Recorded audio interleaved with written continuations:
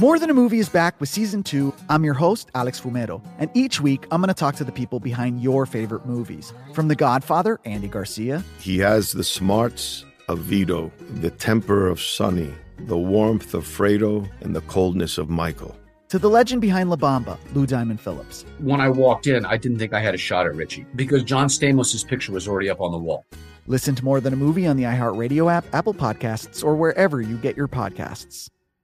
Hi, I'm Michael Rappaport. And I'm Kibi Rappaport. And together we're hosting Rappaport's Reality Podcast. We have a passion for reality TV, and we're inviting you into our living room. We're dissecting the drama, and we're giving praise to the single greatest form of entertainment on television today. That is right. Reality TV is the greatest form of entertainment on television today. Listen to Rappaport's Reality with me, Kibi Rappaport. And me, Michael Rappaport, on the iHeartRadio app, Apple Podcast, or wherever you get your podcast. Hey, I'm Jay Shetty, and I'm the host of the On Purpose podcast.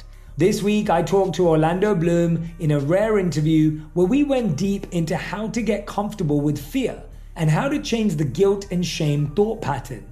People say, what are you afraid of, right? I'm afraid of fear because it's like I want to confront anything in my life that feels challenging on those levels. Listen to On Purpose with Jay Shetty on the iHeartRadio app, Apple Podcast, or wherever you get your podcasts.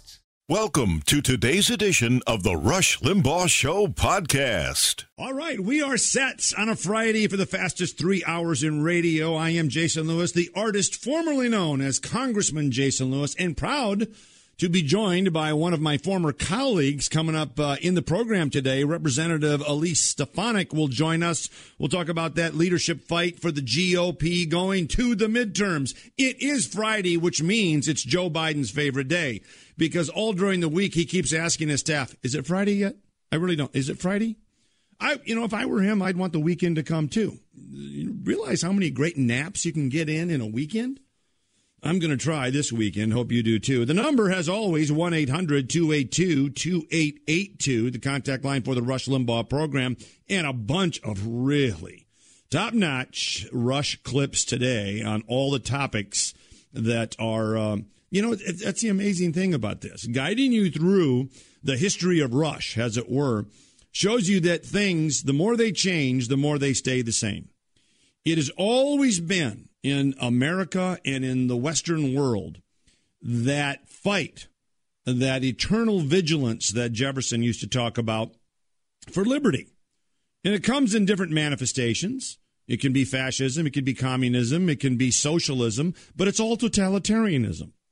And this constant battle we have never really changes. The eternal struggle that all people must face in all times is whether to acquiesce to oppression or to resist. And never in my adult life have the oppressors been so blatant about it. What is at stake in this republic, in this hour, on this day, is whether we're going to keep, as Franklin said, the republic. And I'm not altogether certain that our side realizes this. We're playing small ball here when we ought to be talking about voting integrity. China has a preeminent threat, the hollowing out of the middle class in favor of big tech and internationalists. When we ought to be talking about free speech. If we don't have these basic attributes of a free country, then you can talk about the dynamic effects of a tax cut versus a Biden $3 trillion tax hike all day long. It doesn't matter if you can't voice your opinion. It doesn't matter if voting is skewed. It doesn't matter if they're going to pack the Supreme Court. No longer are we playing small ball. We're hitting for the fences here, and that's certainly what the left is doing. Now, with regard to some of the topics that we'd like to discuss on the Rush Limbaugh program, economic growth is topic number one. I mean, without economic growth, you can't fund a military. Without economic growth, you can't have a rising tide. You can't have a rising median income. Without economic growth, not much of anything is possible. And that's why the Biden tax hikes are so deleterious. The United States just added 266,000 jobs last month. They thought they would add 1 million. People always ask me, hey, Jason, what's going on here? I mean, you've got a situation where the stock market's going gangbusters. I thought Biden was going to destroy it. The stock market has factored in the failure of Bidenomics. They don't think it's going to pass, certainly not in the way Joe Biden wants and Kamala Harris and the rest of these dyed-in-the-wool socialists want. The market is saying, no, this isn't going to work. The midterms are going to return a majority to the Republicans in the House. None of this stuff's going to happen. Now, if they start to believe that the Biden tax increases, the re-regulation of the economy, the packing of the Supreme Court that threatens property rights, if they start to believe that, if they start to really think that companies' intellectual property is going to be handed off to the globe, as they've done with the patents on the vaccines, then the market will start to say, whoa, hold on. Or employers will start to say, I'm going to wait until next month or next year to hire somebody. And that may have happened last month. It was far below the expectations of 1 million jobs.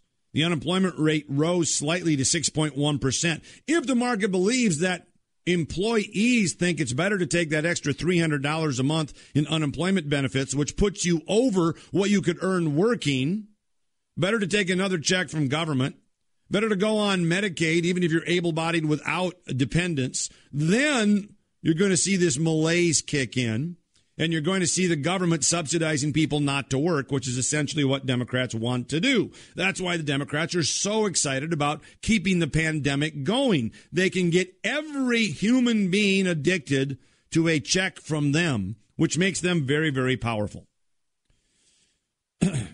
Speaking of naps, President Biden yesterday, or was it this week, in Lake Charles, Louisiana, talking about $3.3 trillion in taxes that aren't really $3.3 trillion in taxes. Hit audio clip 1. We got to compete.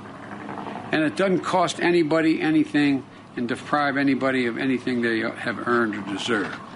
The plans that I put forward meets the middle class and raises corporate rate. It also lowers it lower than any point that it was since World War II. And it's going to generate $90 billion each year, hundreds of thousands of jobs. We're going to put a lot of folks to work. I have no idea what he just said.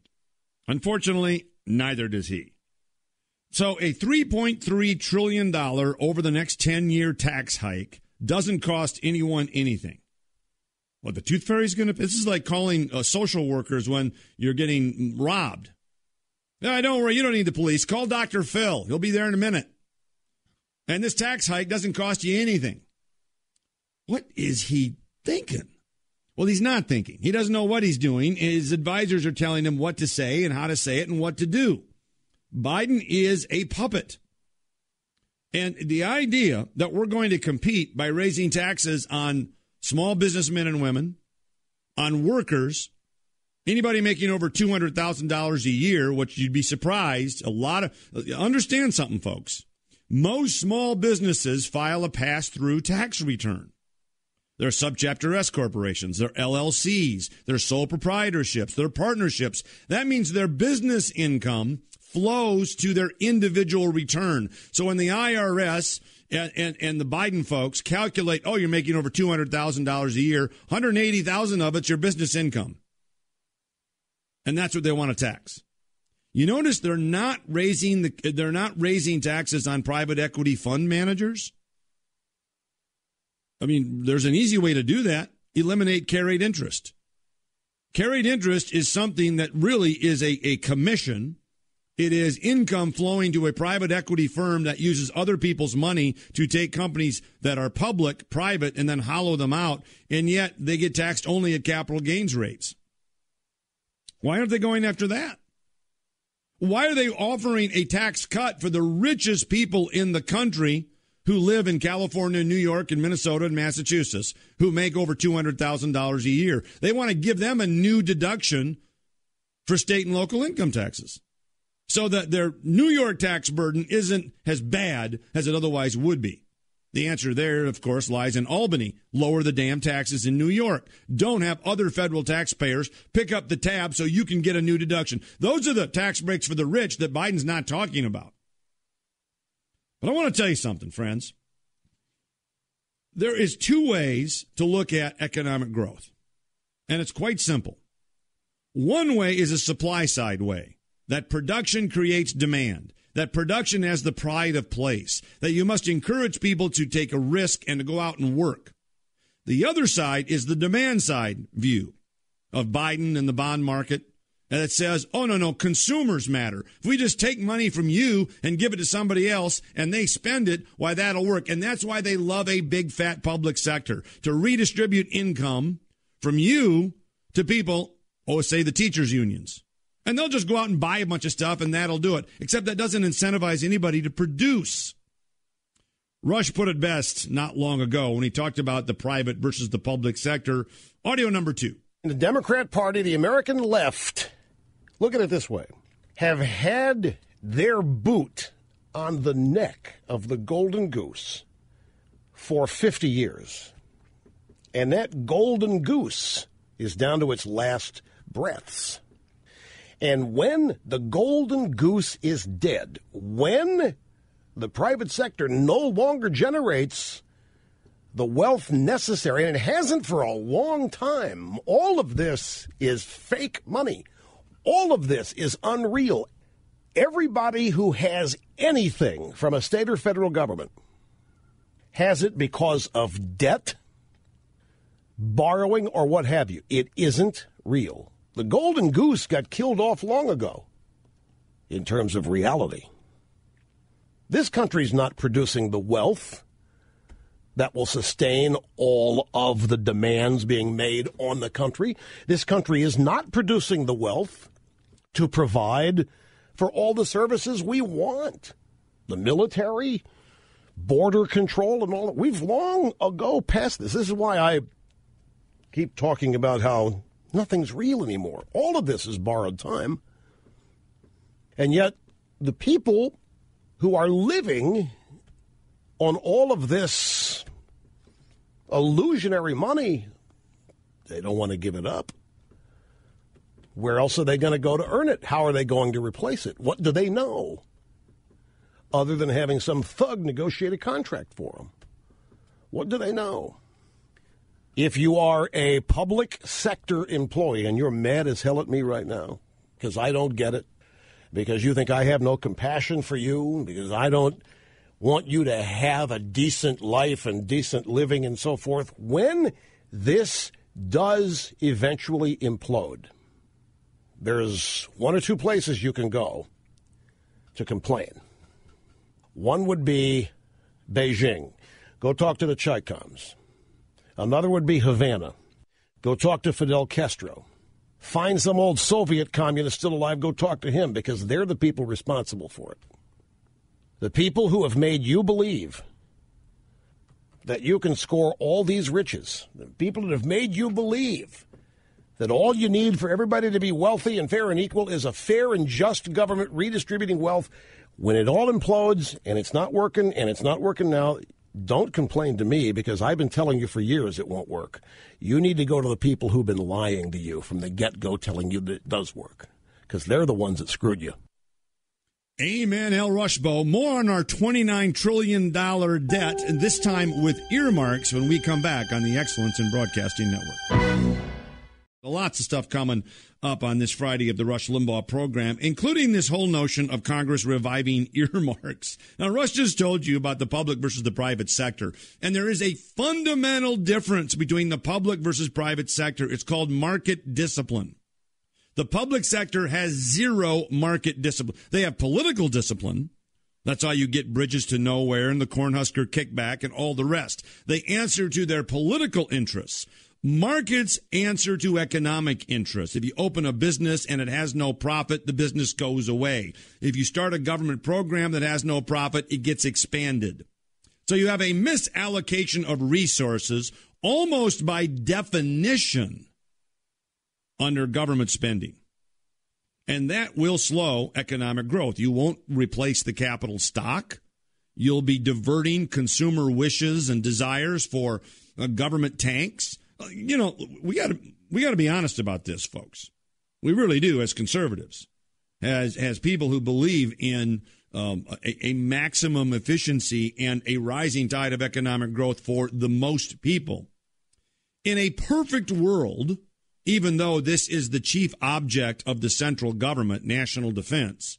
In a perfect world, you wouldn't have to have one. You don't eat tanks. Armaments don't satisfy a human desire as you're sitting in your house waiting for the heat to kick on in a Minnesota winter. Now, it's a necessary expenditure because we've got to preserve our safety and our liberty. But it is an economic misallocation nonetheless. There's a lesson here. I'm not advocating we don't have a defense. I voted to plus up the DOD when I was in Congress. Not as much as it eventually ended, but I think it needed a little bit more. However, after World War II, the last time we had a debt to GDP ratio of over 100%, when we drew down after World War II, the war ended rather quickly. We drew down in 1945 and 46. Every single liberal demand-side economist said we're going to go back to the Great Depression as we had before the war because the war and government spending pumped everything up. That demand side I was talking about. What happened? We had the greatest post-World War II boom in American history. Unemployment dropped to 3.9%. Assets were reallocated from government spending to private sector efficient spending. Rationing food and tires and everything under the sun, gasoline stopped as production grew. Markets reallocated the assets. All we need to do in this pandemic-driven war is reopen the economy, have government quit spending and regulating, and you'll see a boom. Unfortunately, Biden's infrastructure plan, which isn't infrastructure at all, now has earmarks with it. You know, I told you this before, but in the 115th Congress, the one that I worked with President Trump on, there was a push at our first Republican conference meeting to restore earmarks. If you go back to the bridge to nowhere, if you go back to all of these ridiculous earmarks that were attached that drew such enmity from the average voter. Well, we don't want to let these bureaucrats spend the money. Let's legislators spend the money. No, how about no one spends the money? It's not who spends the money. It's the amount we're spending. And we're spending $6 trillion a year. When I was in Congress, it was $4 trillion. That's a couple of years ago. And it's not a matter of who gets to spend. It's a matter of how much. We are bankrupting the country. And you can't tax, inflate, or borrow your way out of this. Sooner or later, we're going to have to get over this nonsense. Sooner or later, we're going to have to address the real problem.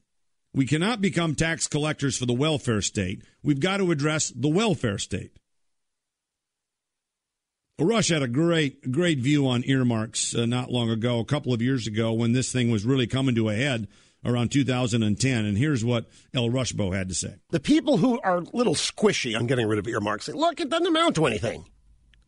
I mean, it's less than 1/10 or 1% of the budget. It's silly to plant the flag on earmarks.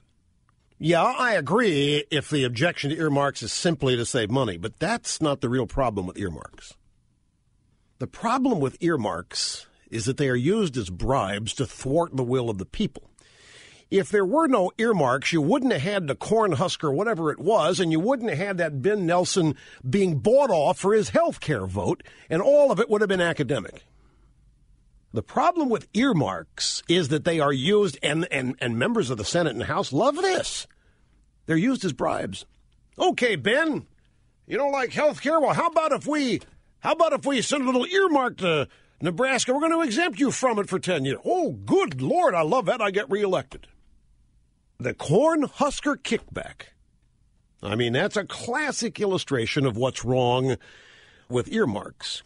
And this is why senators want the Louisiana Purchase. Do you realize without earmarks, they'd have gotten nowhere on health care because they're just bribes. So earmarks are undemocratic. Earmarks are used to thwart the will of the people. Ben Nelson, Blanche Lincoln in Arkansas.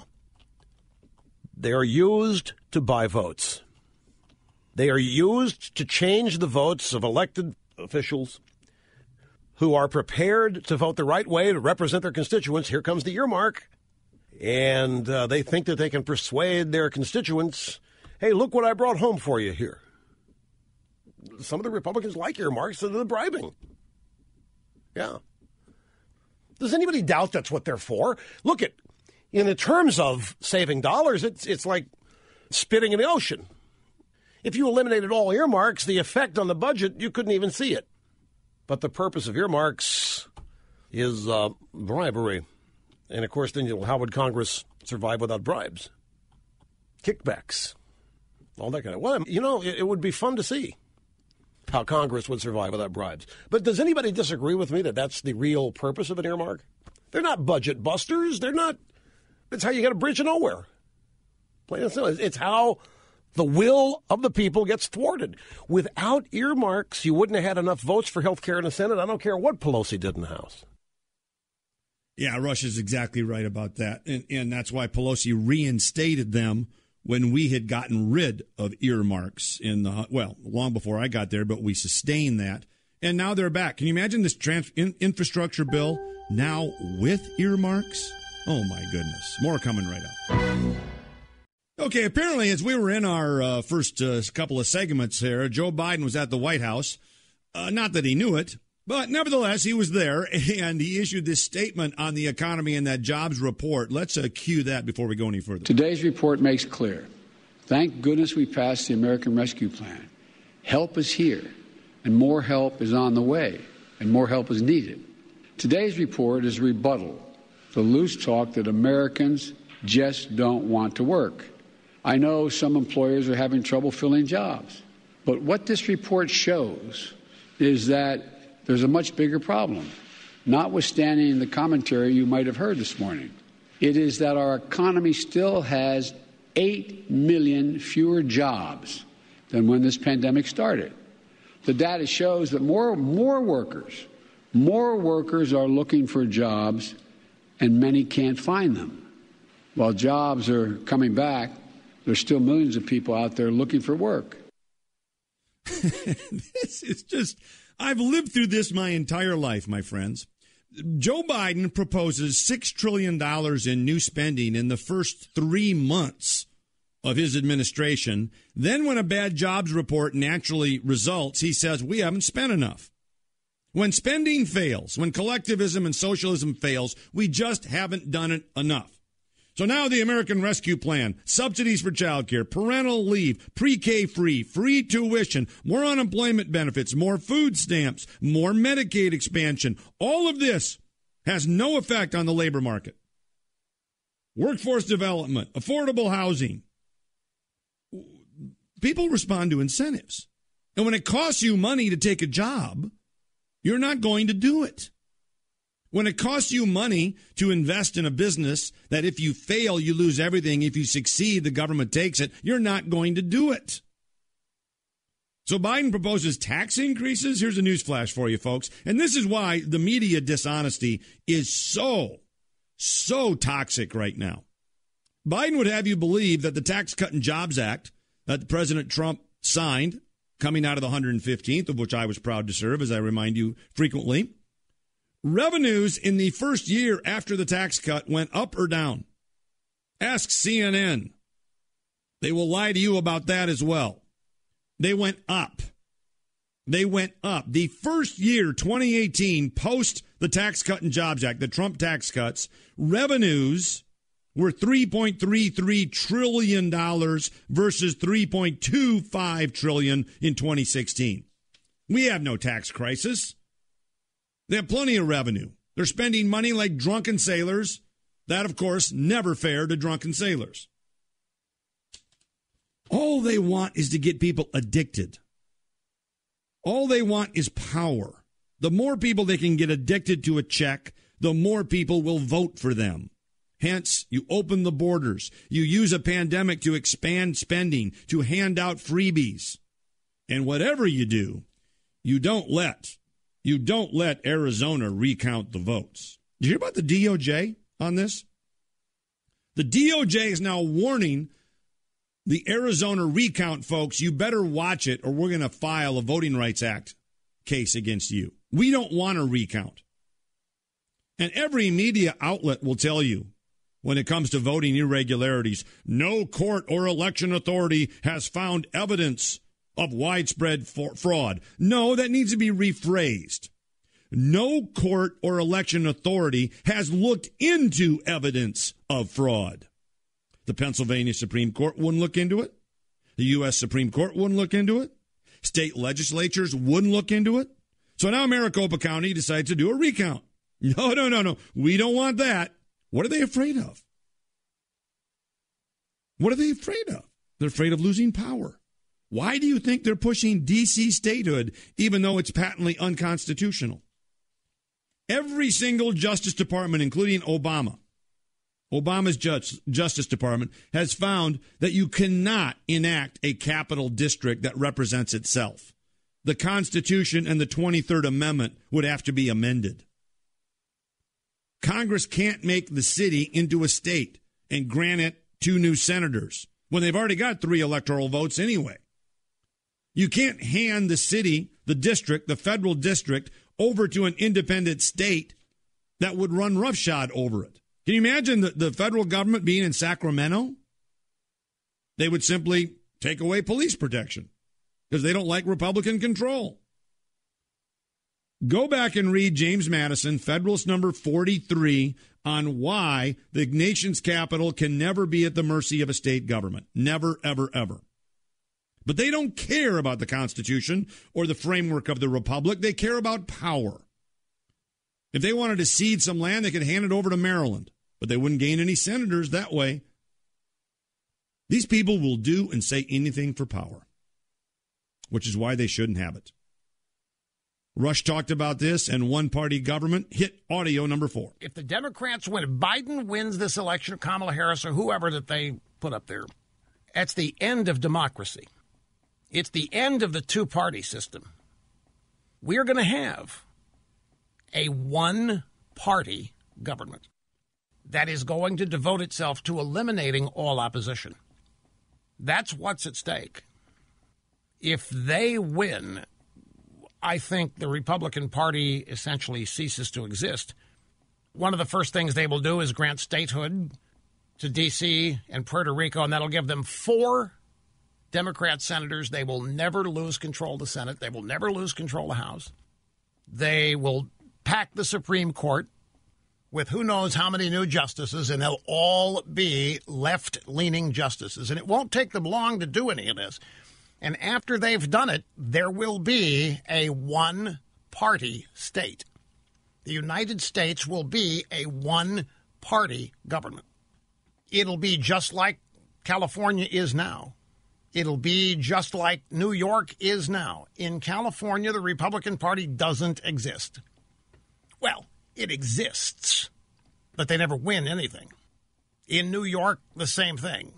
Now, you can see what's happened in New York and California. They are the blueprints and the forerunners for what will happen nationwide if the Democrats win in November. Mark my words. You can forget about the Democrat Party as a party that has to win its way into power and has to keep proving itself. Once they get it, folks, they're never going to take the chance of losing it again. The Democrat Party will own and operate this country, and they will pack the courts, and they will make states out of territories, getting 4 new Democrat senators so they'll never lose the Senate again.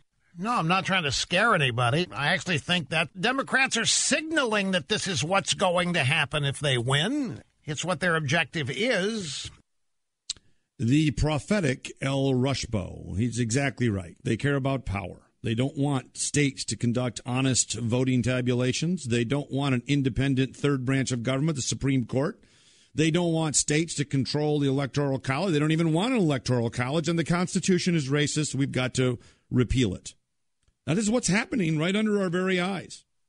You know, I want to go back to that Madison Federalist 43 real quick here, because he said that America must never put the nation's capital at the mercy of a state government. Without an independent federal district, quote, not only the public authority might be insulted and its proceedings interrupted with impunity, but a dependence of the members of the general government of the state, comprehending the seat of the national government for the protection in the exercise of it, would be dissatisfactory. That's why Article 1, Section 8 grants Congress the power over the nation's capital, and they cannot relinquish that authority without amending the Constitution. Understand what the Democrats are up to there. Hey, you've heard it before. There are only two sure things in life, death and taxes. Well, now there's a third. If you're with Verizon, AT&T, T-Mobile, switching to Pure Talk will save you money. In fact, Pure Talk saves the average family of four over $800 a year. And the best part of that is you don't have to sacrifice coverage. That's because it's on the exact same network as one of those big providers. Switching is so easy. You can keep your phone, keep your number, and with one cell phone call to Pure Talk, you can get started today. And when you do switch to Pure Talk, you'll get unlimited talk, text, and 6 gigs of data for just $30 a month. And if you go over the data, they don't charge you for it.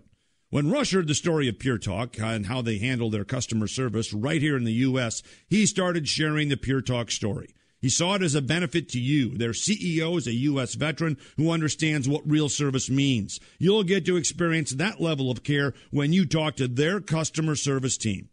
You do that by making a single phone call on your cell phone, just 4 digits. Just dial pound 250 and say keywords Pure Talk to save 50% off your first month.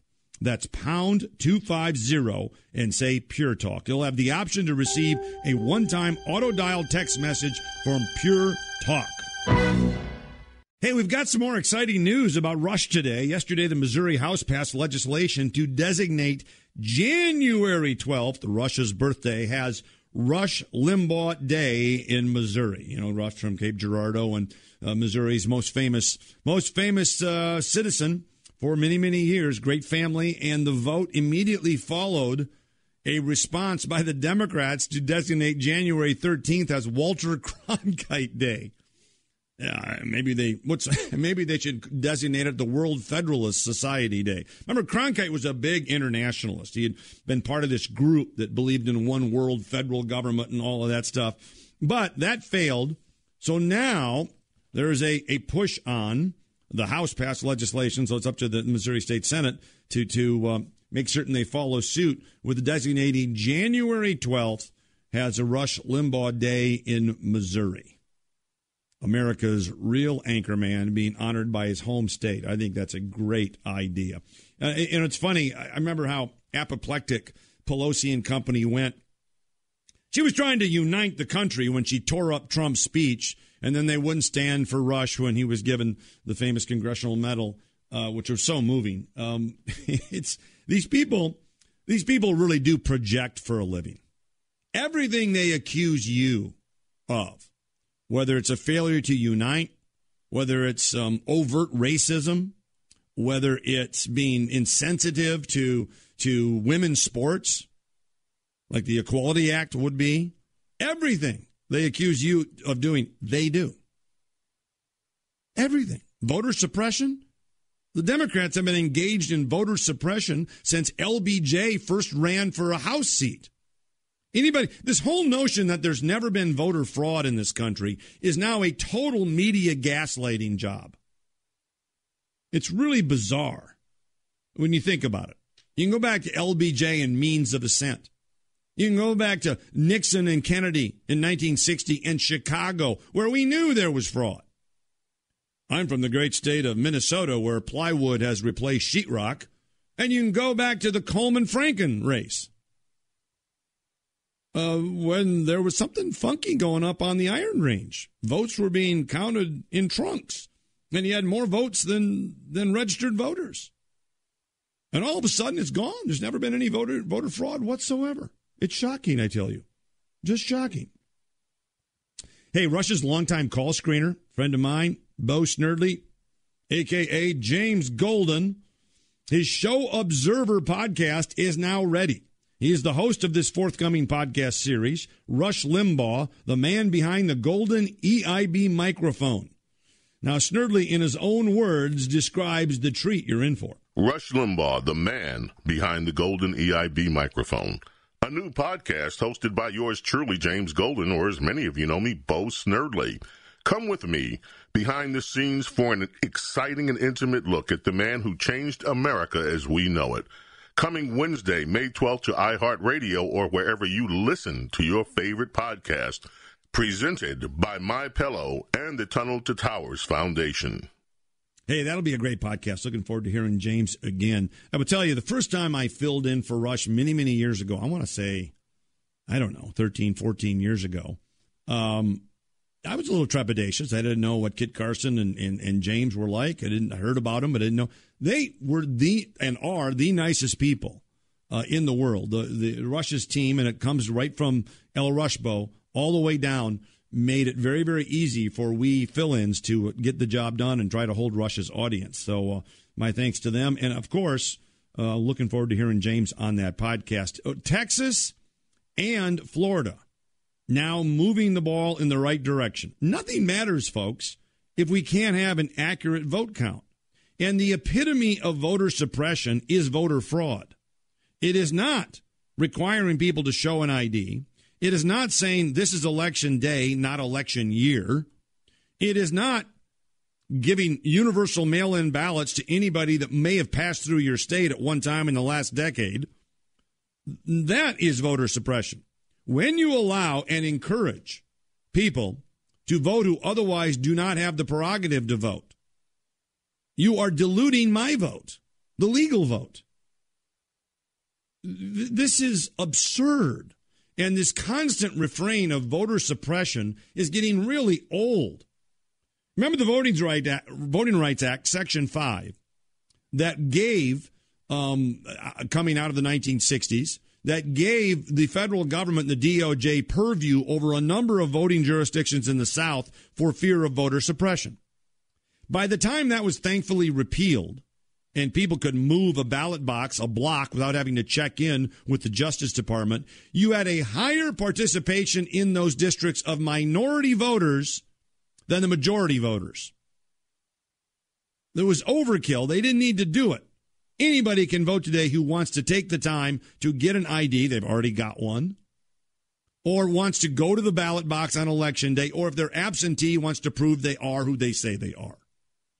Any criticism of that is a patent attempt to skew the ballot box, and we all know it. I'm Jason Lewis, in today on the Rush Limbaugh program. Welcome back once again. I am Jason Lewis, the artist formerly known as Congressman Jason Lewis. You know, Rush loved late bloomers, as do I. Everybody I come into contact with, you take a look. There's a number of books out there. I've got them. You've probably seen them on people that were supposedly abject failures. They weren't going to make it. They were ne'er-do-wells by the time they were 35, and all of a sudden, boom. Well, I always knew this guy was going to make it. And, you know, that's really something to keep in mind and tell your kids. This overnight success stuff is hogwash. It doesn't apply 99 times out of 100. And normally, most people don't succeed until late in life. So have patience and keep plugging away. On this Mother's Day weekend, our EIB High Note today talks about this. Rush talking about none other than his mom, Millie. And here is she, Millie, talking about Rush. Oh, we have no time for this one. I tell you, let's come back with that, because we're right up against the clock. But this clip from Millie is going to be great. Stick around. Why are people still on the fence about owning gold and silver? I just don't understand. Have we already forgotten about regional bank closures, inflation, global instability, and the potential for serious world conflicts? You can look to precious metals for various reasons. 1, having tangible currency on hand as part of your bug-out plan. 2, diversifying your portfolio as a hedge against inflation. And 3, historically, gold increases in value over time. You keep yourself informed about global events. You see the increase in conflicts around the globe. Countries are buying and hoarding massive amounts of gold. Why aren't you? It's time to pull the trigger with the Oxford Gold Group and buy gold and silver. Nobody can predict the future, but we can't put our head in the sand either. The people with Oxford Gold Group are real pros. They make owning gold and silver simple and easy to understand. Call Oxford Gold Group right now, and you may qualify for up to $10,000 in free precious metals. Call 833-995-GOLD. That's 833-995-GOLD. One more time, 833-995-GOLD. Today, more than ever, we're all looking for ways to save, especially on medical bills. But where do you start? Unless you're a medical bill expert, finding savings can seem impossible, and who has the time? HealthLock is a healthcare technology company that securely connects with your family's insurance and reviews your medical claims as they come in from your healthcare providers. Then, HealthLock's technology flags and alerts you to any errors like overbilling, wrong codes, and frauds to help you and your family save. You can even have HealthLock work on your behalf to get money back from selected past bills. To date, HealthLock has helped its members save more than $130 million. Saving on medical bills starts with knowing where to look, and HealthLock makes it easy to find and fix hidden medical bill errors. To save, visit healthlock.com. Do it today before you see another healthcare provider. That's healthlock.com. Pure Talk, the cell phone company we both rely on, is further investing in their customers without charging an extra penny. Pure Talk is now providing international roaming to over 50 countries. That's right. As you plan your summer travel, make sure your wireless provider has you covered at home and abroad. Pure Talk already puts you on America's most dependable 5G network, but now they're giving you coverage in more than 50 countries, too. Unlimited talk, text, and plenty of 5G data for just $20 a month. That's less than half the price of Verizon, AT&T, or T-Mobile. You keep your phone number and your phone unless you want to get great savings on the latest iPhones and Androids. Up to you. Go to puretalk.com/buck and make the switch today. That's puretalk.com/buck, and you'll save an additional 50% off your first month. Switch to Pure Talk so you can afford to travel this summer. Hour number 2 underway. Yes, a former member of the United States House of Representatives, albeit a short term, but nonetheless a productive term. And when I served in the 115th, I have to say, when Chairman Virginia Fox was controlling the Ed and Workforce Committee, we were doing great things on career and technical education, the Perkins Bill, trying to get higher ed to have some skin in the game on these student loans. Why, my seatmate on that very committee could very well be the next chairwoman of the House Republican Conference, and especially it could be a majority conference in the next Congress. Joining me now from the great state of New York, the 21st Congressional District, Representative Elise Stefanik. She is with us on the Rush Limbaugh program. Elise, nice to have you here. Jason, it's so great to hear your voice and great to be with you today. Yeah, well, I miss bringing you coffee at the Ed and Workforce Committee hearings. Oh, you never did that. We worked very closely together and got a lot done. We really did. If you look back at that in 2 short years, it's very much like the first 2 years of the Reagan era. In those first 2 Trump years, all of the things we accomplished, and not everybody agreed on everything, I get that, but you take a look at what got done then versus what's getting done in the 116th and the 117th, and it is just a grotesque stalemate with a bunch of people with masks running around doing nothing in the House. It is. Congress has completely changed. It is being run by the far left, by AOC, Rashida Tlaib, Nancy Pelosi. This is the most progressive Congress in our nation's history, which is why it's so important that Republicans are united to win back the majority, to be a check on Biden's radical socialist agenda, including trillions of dollars of new taxes and trillions in new spending. And on the committee, we fight back every day against the far left Democrats. Well, that's good to know. I think you came in 2 years before I got there, but as you point out, and I pointed out yesterday on the program, leadership, and I think this goes too far sometimes. You have to have an independent voice. But by the same token, there is truth here. You got to be a team player if you want to get something done. You can't let the perfect become the enemy of the good, and you have to unite. Now, in this great debate between the current chairwoman, Liz Cheney, and it looks like your rising ascendancy, is there any other kind of ascendancy? The fact is, Liz isn't being a team player. You've got to unite around something, and there are always people that can look towards the negative. But at some point, when you've got the majority, you have to get things done. Is that a fair assessment? I think it's a fair assessment, and I listen to voters very closely in my district, and I know every member of Congress does across America. They want us to unify, and they believe President Trump is an important voice and an important role and the leading voice in the Republican Party and conservative movement. We have to work with President Trump to win back the majority, and we're going to. And that's what the members of Congress want, who are Republicans, and that's what the voters want in this country. So we can focus on talking about how dangerous and radical Nancy Pelosi's policies are and our solutions to grow the economy, create jobs, stand up for the Constitution, counter China, et cetera. You mean $6 trillion in new spending in 3 months won't grow the economy? I'm shocked. Well, that's one of the reasons we had bad jobs numbers today. They're abysmal. That's right. Unemployment is up. Inflation is, people are seeing rising cost of goods. And small businesses can't hire workers because of the continued additional federal unemployment assistance.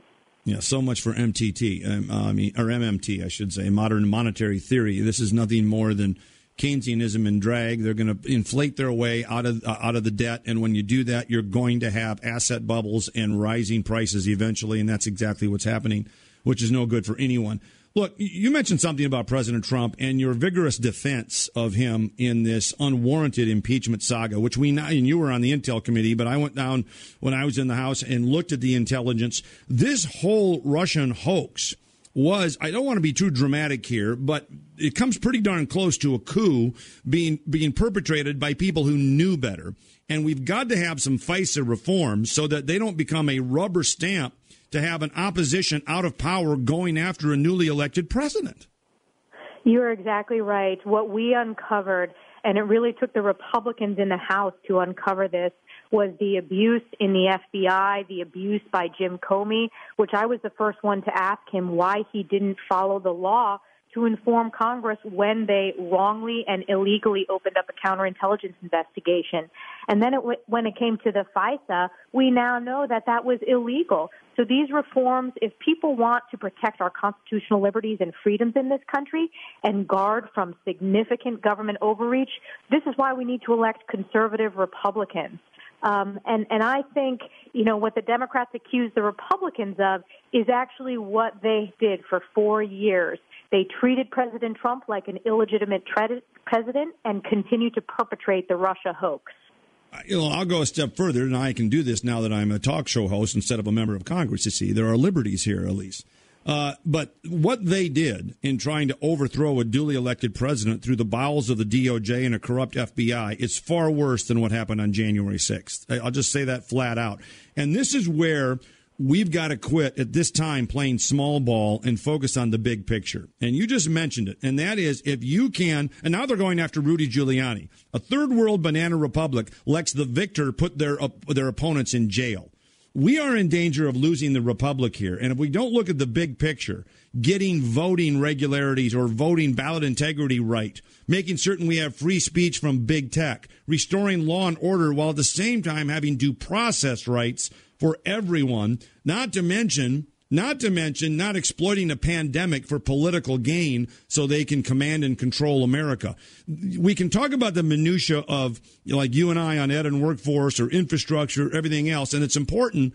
But the fact is, we are now at this point in our history where the very fabric of the republic is being threatened. These are big fights, and this is why we need strong, unified leadership. You're exactly right about the fight with big tech. We see big tech censorship. Actually, this week, they suspended my communications director, and the timing was just perfect from their perspective as we are working to run for House Republican Conference Chair. We see big tech censoring conservatives. They never seem to censor liberals, though. We also saw amazing? It's amazing. And we also saw the blackout of the accurate Hunter Biden story from the New York Post of Hunter Biden's ties with the Chinese Communist Party. And all the tech companies colluded and completely blacked that story out before the election. That was a form of election meddling. So we need to break up these big tech corporations. We need to pursue antitrust policies. These are big, big fights, and this is why we need to step up and unite and work with President Trump to win next November. It does us no. I mean, the idea of big tech now suppressing and censoring your communications director, I might understand it if they went after your legislative director, my old buddy Merrick. I mean, I get that. But your communications director, that's the last straw. I'm beating I have a great team I have a great team, and some of them work for you, Jason. You know, you said something very important there, Elise, and that is we're going to have to be unified going forward. I'm a little bit perplexed when we face all of these challenges, and these are truly, to use that overused word, existential. When you look at that, why is anybody still dwelling on Donald Trump, who brought the working man and woman back to the Republican Party? Because I think the Democrats can't get over his win in 2016. I remember when we did polling in my district, the only unifying issue of Democrats was wanting to defeat President Trump. And we are seeing that they are obsessed. But what they don't realize is President Trump has grown the party. Just look at my district. My district voted for Obama twice, and President Trump won it overwhelmingly by double digits. He spoke to the hardworking families across this country who felt left behind, and he had a vision and delivered results for economic opportunity. Why would Republicans, and I'll be honest about this, the current chairwoman, Liz Cheney, why are those sorts of Lincoln Project Republicans so obsessed with Trump? You know, I think they're corporate donors. I think they're far left donors. It is sad how they are now part of the deranged far left. But you know what? I represent 700,000 people in my district who are hardworking Americans. I care much more about what they think than the pedophiles at the Lincoln Project. Wow, that's pretty tough. Yesterday I called them political pedophiles, but I mean, no modifier needed, I guess.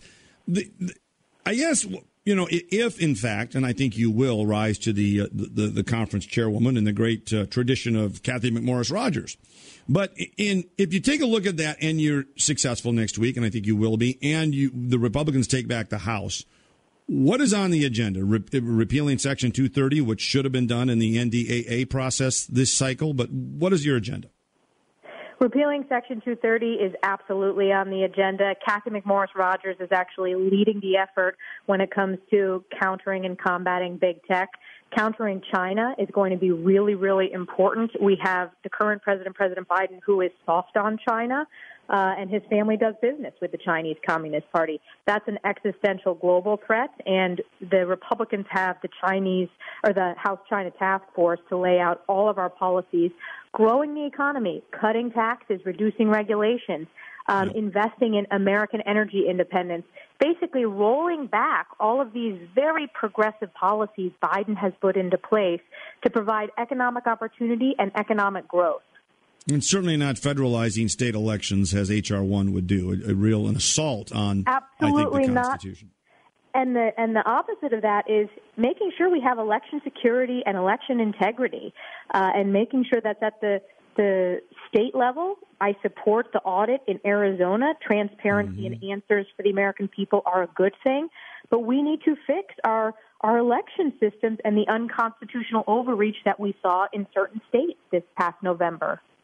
Well, I think you're going to be the next conference chair, and it was fun serving with you, albeit a short time, but keep doing what you're doing and make certain that, you know, Trump transformed a lot of Republicans into opening their eyes into what really, really is happening to the working man and woman in America.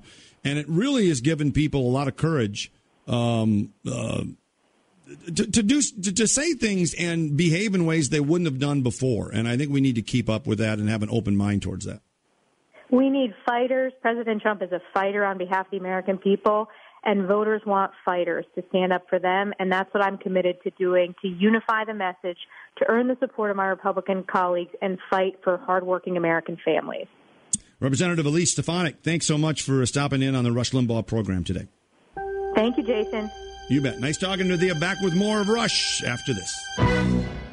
And our thanks once again to Representative Stefanik. She is a rising star, and I think going to be the next vice chairwoman of the Republican conference. It's a very, very important role. Cathy McMorris Rodgers, as I mentioned, was the chairwoman when I got there. The leadership actually paved the way and paved the way for Cheney to take that spot and then serve on the Rules Committee. They did everything they could for Cheney, but she's not a team player. Now, again, I think this is deeper than just that. I think there's an internecine battle between the neoconservatives in the Republican Party, those ex-Democrats that are big government abroad, big government at home. They just didn't like the Democrats going soft on the military in the 70s, so they switched, right? And I think that battle now with Trump coming in saying, wait a minute, we ought to think about these endless wars, has really put them in a position that's untenable. People forget when the barracks were bombed in Beirut in 1983, Reagan withdrew. When Reagan was pushed to put 25,000 troops in Managua in the 80s, he said, damn it, I'm not going to do it. When Eisenhower left office, he said, beware of these people at the military-industrial complex that will push us into these interventions. Ike fought the intervention in the Suez Canal, wouldn't do it. The Republican traditional theory has been a strong defense, but be very, very discreet in foreign interventions. And that's the battle that's going on, I do believe. Cobleskill, New York. Gene, you're up on the Rush Limbaugh program with me, Jason Lewis. Hi. Yes, sir. Yes, it's a pleasure to talk to you. First of all, I'd like to commend you for the great work you did in Congress. You know, we have taken note of it, and I think you deserve recognition for that. But the main part of my call was about Representative Stefanik. Yep. I live upstate New York, and she jumped out at me. I think it was during the first Trump impeachment, that ridiculous impeachment, and I said, wow. Right. I took note of Elise Stefanik. Boy, she was smart. She was well-spoken. And I've been following her ever since. And shows like today, that when she spoke, I mean, I think she is a rising star. I think she might be part of the future of this party, of our party. And has anybody ever spoken about her ascending to higher office, vice president, so on and so forth? I mean, what's your feelings on that? I think she's terrific. Well, Gene, she's very well spoken. As I mentioned, I served with her on one committee and was always impressed with Elise. Some of the critics on the right, and naturally CNN's going after her now, so she's on the right track. That's a good sign. But some of the critics on the hard right say, oh, gosh, he had a moderate voting record. Let me tell you what's happened with Trump. When Trump says that we ought to have American manufacture for copper nickel mining or precious metals or for medical equipment, those manufacturers ought to come first. And if that means a tariff, then we ought to do that. After all, we don't have a zero income tax. Why should we have zero tariffs? So Trump raises a tariff. Guess what? A lot of these quote unquote think tanks in Washington that tell you they're conservative will give you a demerit for supporting Trump on that. So be wary, folks, of these so-called conservative organizations going, oh, well, this person is not conservative enough. Well, they said the same thing about Trump. Trump has transformed the GOP. And I think Elise was smart enough, and I think it's genuine, saw that, and then the impeachment when she's sitting on Intel, saw the total con job that was the Steele dossier and these illegal FISA warrants and wiretaps, said enough is enough. And I think that ability to recognize that and transform, if you will, is very, very good and very, very important. Where is the leadership of the GOP now, though? It seems like we're just sitting on the sidelines and letting the Democrats have their way. And no one like Donald Trump is stepping up and saying no. No one on the Republican leadership is taking a hard line. They seem so soft lately. We need that leadership that Donald Trump gave. It seems to be lacking right now in the Republican Party. I don't know what you're for many years until Trump, the Republican Party's motto was there isn't a problem that if you don't just ignore it, it won't go away. And Trump said, I'm not going to ignore this stuff, and I'm bringing the party kicking and screaming into fights over the border, over China, over abortion, over all these things that heretofore the Republicans didn't want to fight about. It was just too hot to handle. Part of the problem, too, is the consultancy class in Washington. And quite frankly, it sort of seeps into every campaign. And that is, Elise, Jason, you can get 100% of the vote if you just don't pick a fight with anybody, if you just don't take a stand. Your fundraiser will have you go to two opposing views and try to raise money.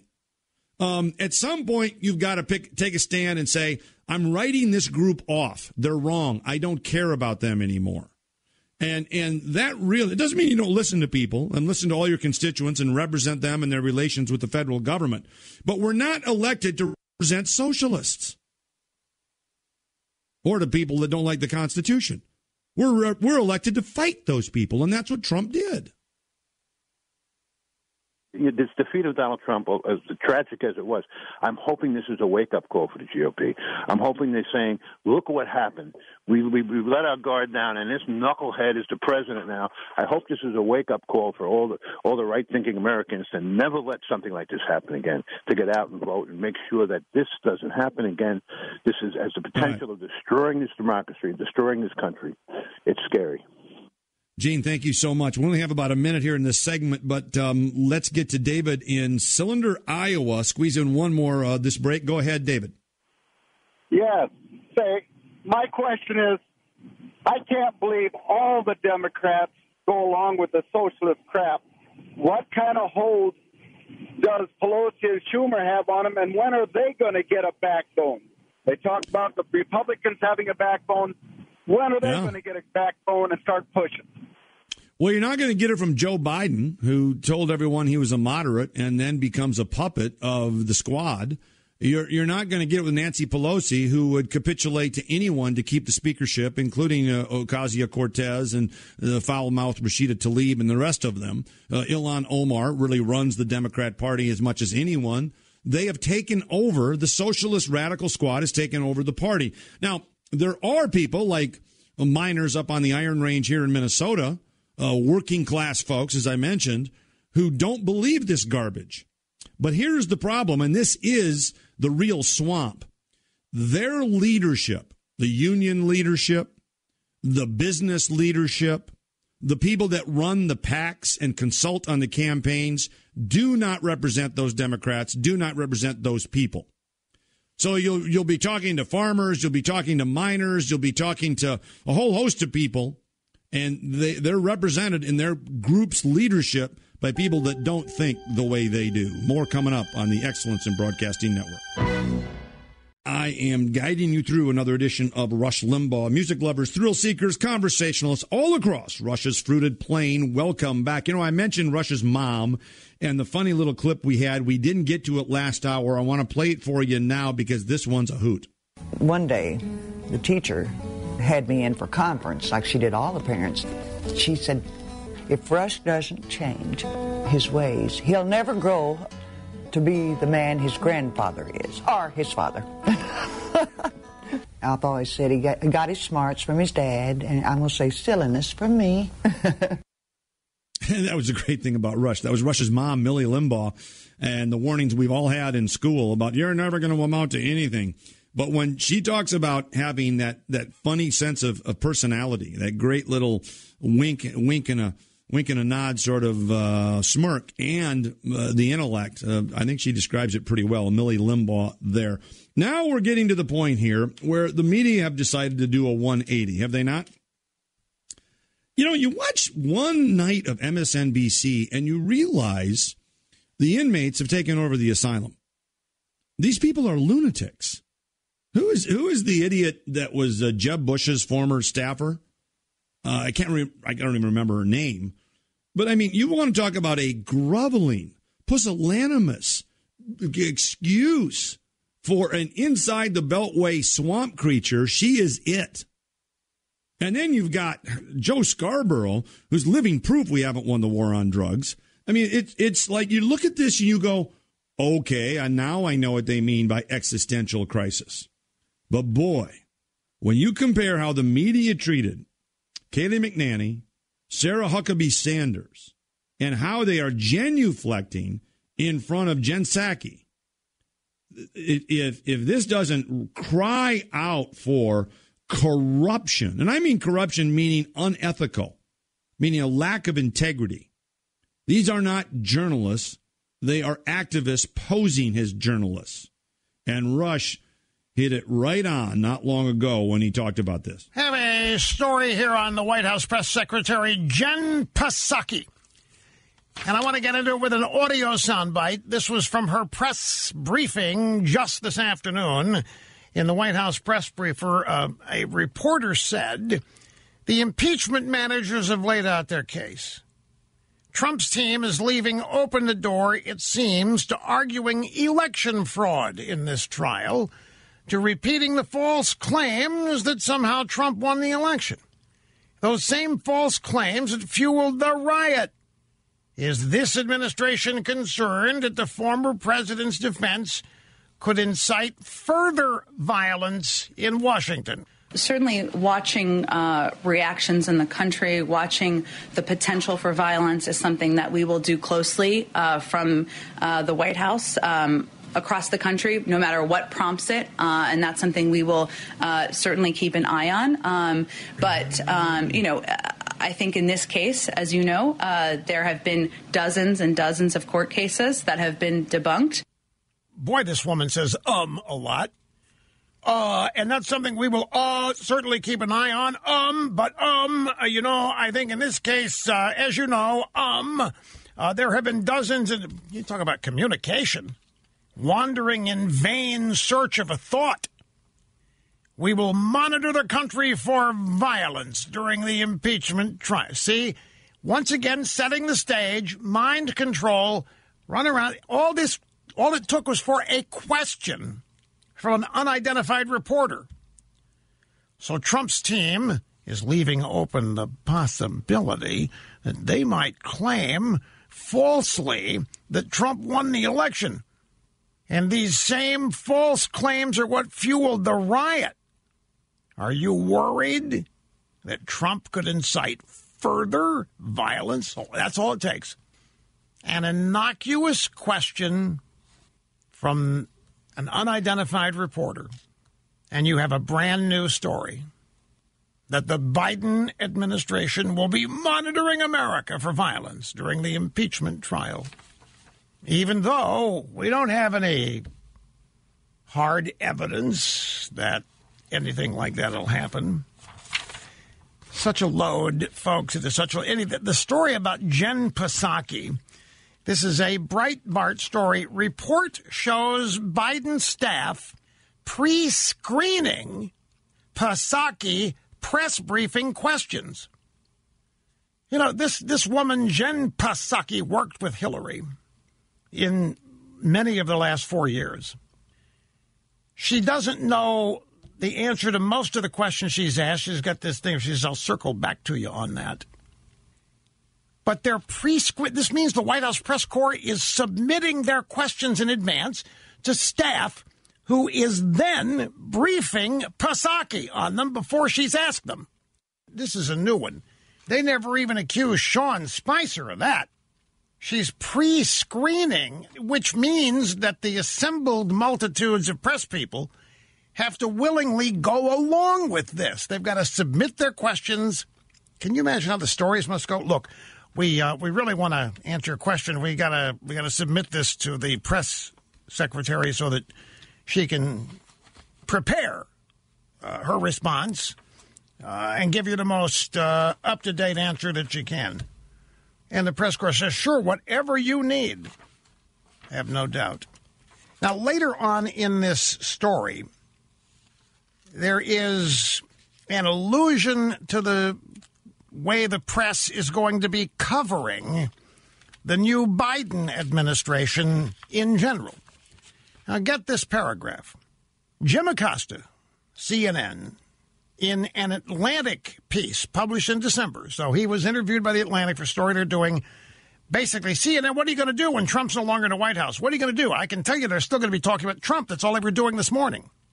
Jim Acosta said in this interview to the Atlantic, I don't think the press should be trying to whip up the Biden presidency and turn it into must-see TV in a contrived way.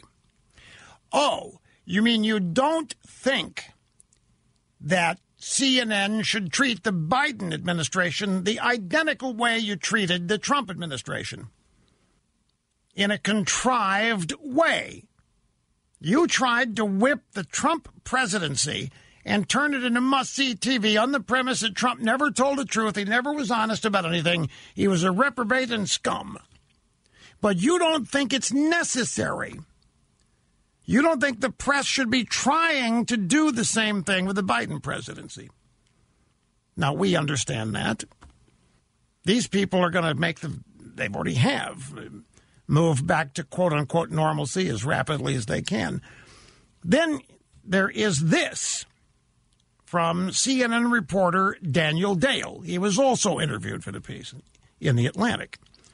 And he said that his job would, quote, not be a 24-hour, 7-day-a-week job to fact-check Biden. Because the simple reality is that Biden doesn't lie nearly as often as Trump does. And so, no, we're not going to be fact-checking the guy, and we're not going to be assuming that Biden is lying every time he speaks like we did with Trump, because Biden doesn't lie as often as Trump did, or does. Yeah, I mean, once again, Rush nails it. Hey, when it comes to technology, Rush paid attention to that as well. And when he introduced Legacy Box and explained how they harness technology to make digital transfers of family films and videotapes, well, he was very, very persuasive, and I got on board as well. Particularly when he heard about their attention to detail and their built-in safeguards for carefully looking after your precious family memories. This is how Rush spoke of Legacy Box. Somebody was telling me the other day that they just found a box of a bunch of old VHS tapes with some family stuff they hadn't seen for years on it, and they were sending me. They were taking pictures of it on their iPhone. They were videoing the video and saying, look at this. And I wrote back, you ever heard of Legacy Box? I don't want to look at it this way. You ever heard of Legacy Box? What's Legacy? Send that stuff that you're videotaping on your phone, send it to them, and they'll put it on DVDs or thumb drives, and you can show it to me however you want. You don't have to take pictures of it. Oh, that's a great idea. It is a great idea, folks. If you've got boxes of old family stuff, videos, and film, like Super 8, stuff that you don't have the projectors or the machines to watch it on anymore, there's an outfit that will transfer all that digitally to DVDs or thumb drives or cloud downloads, however you want it. The name's Legacy Box. They're in Tennessee. Hundreds of employees have one task there. They get your old pictures, your old Super 8 films, and all those outdated videotapes, and within 2 weeks, they send all those memories back to you, digitized, protected forever. Highest quality known to exist. High-speed dubbing. They use it, put it on new DVDs or however you wish it. Thumb drives, as I've said. Legacy Box has done this now for more than 1 million families so far over the last number of years. And everybody that's had it done has marveled over it. Something you can't do yourself. You don't have the equipment to do it, and you wouldn't go buy the equipment to do it, and you don't want to take the time. That's what Legacy Box does. They've got largest collection of tape machines and old movie projectors that they need to make sure that all your stuff gets digitized fast. They'll send you a box that you put your stuff in. It's protected so that no X-rays or gamma rays or any other rays will damage it in transit. And after you send it back, they transfer it, send it back to you, and you're up and running. LegacyBox.com/rush is the website. And if you do that, you'll get 50% off their regular price. LegacyBox.com/rush.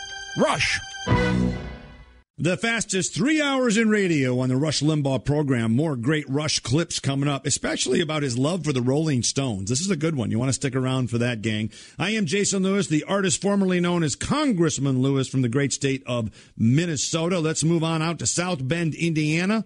Rhonda, thanks for waiting. You're on the Rush Limbaugh program. Yes, I was just listening to your conversation with Ms. Stefanik, and it just reminded me that the radical left are such bullies. I have 4 boys, and they have had their brushes with bullies on the playground, and I know how they operate. They tell lies really loud. They use accusations. They use blaming, shaming, intimidation, and the whole thing is meant to silence their opponent. That's right. They cannot stand hearing the truth. And if you know the truth and you stand your ground, they tend to be cowards, and it's not even a matter of the truth, Rhonda. It's not even a matter of the truth. They cannot stand to have a debate. They cannot stand to have someone disagree with them. I'm not saying we're right on everything, but I'm saying we ought to have the opportunity to debate. And I will tell you where this crap started. It started with groups called Indivisible, which ought to be investigated. Indivisible Minnesota, Indivisible Egan, which was in my congressional district, made literally veiled threats at every town hall you try to hold, so naturally you didn't hold town halls. They would follow you out of the airport. They would trespass on your property. They would invade your congressional office out of protocol. They were rude, loud, juvenile brats. and they intimidated people. Now they've intimidated corporate America. Now they've got big tech and the media on their side. And what you've got is this cacophony of juvenile delinquency that's running the country. Yes, exactly. And if you stand your ground and look them in the face and refuse to be intimidated, they don't know what to do because that's their main MO. Well, let me tell you where this has reached its zenith. And that is with virtue signaling over masks. The same people that were invading Republican town halls are the same idiots lecturing people that you've got to wear 4 masks outside alone. And if we don't start pushing back there, they're telling you to cover your face. What are we? What Ayatollah does this? There's absolutely no reason whatsoever with vaccinations approaching 60, 70%, with herd immunity literally at our doorstep, that lockdowns, mandatory mask wearing, any of this Orwellian crap ought to be going forward. And it's high time we have the guts to start pushing back on these people, because they will take this and run with it. They will tell you you can't earn a living. They will tell you you can't go to church. They will tell you certainly you can't conceal and carry. They will tell you that you have to cover your face. They will basically imprison your kids in social isolation. Did you see the nurse? I talked about it yesterday. She was on last night again.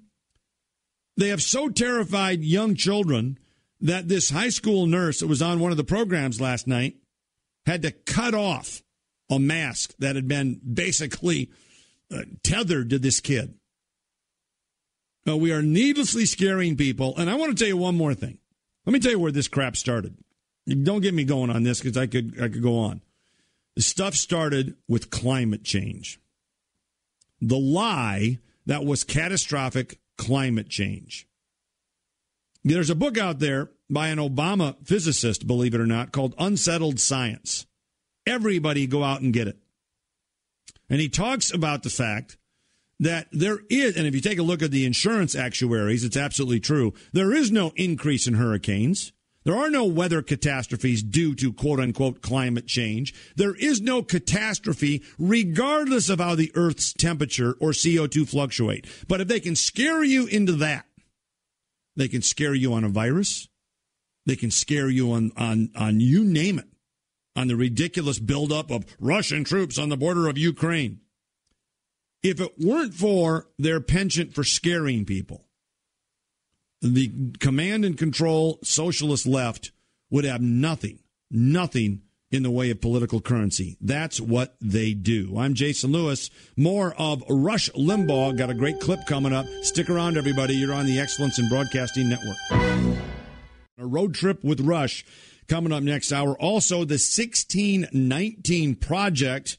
Rush has got a great clip on this, and I'm going to try to add something to that as well. But this false story about whether it's Howard Zinn's, A People's History, or the 1619 Project, about how evil we really are and how evil the founding was, is gaslighting to an extraordinary level. And we're going to get to the bottom of that as well. Also, law and order, constitutional carry, and the EIB high note of the day, a special Mother's Day wish coming from Rush Limbaugh.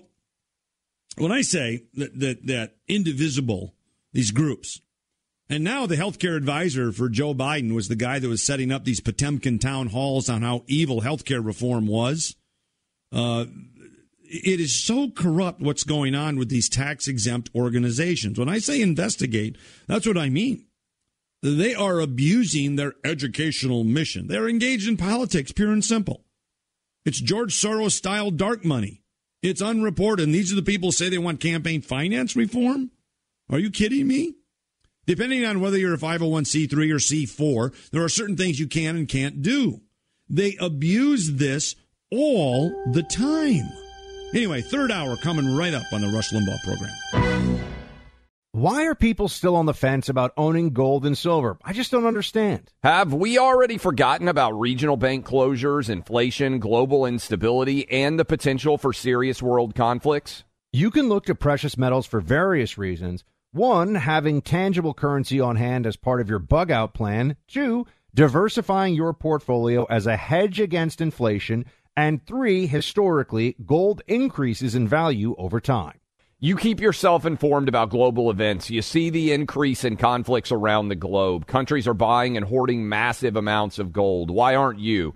It's time to pull the trigger with the Oxford Gold Group and buy gold and silver. Nobody can predict the future, but we can't put our head in the sand either. The people with Oxford Gold Group are real pros. They make owning gold and silver simple and easy to understand.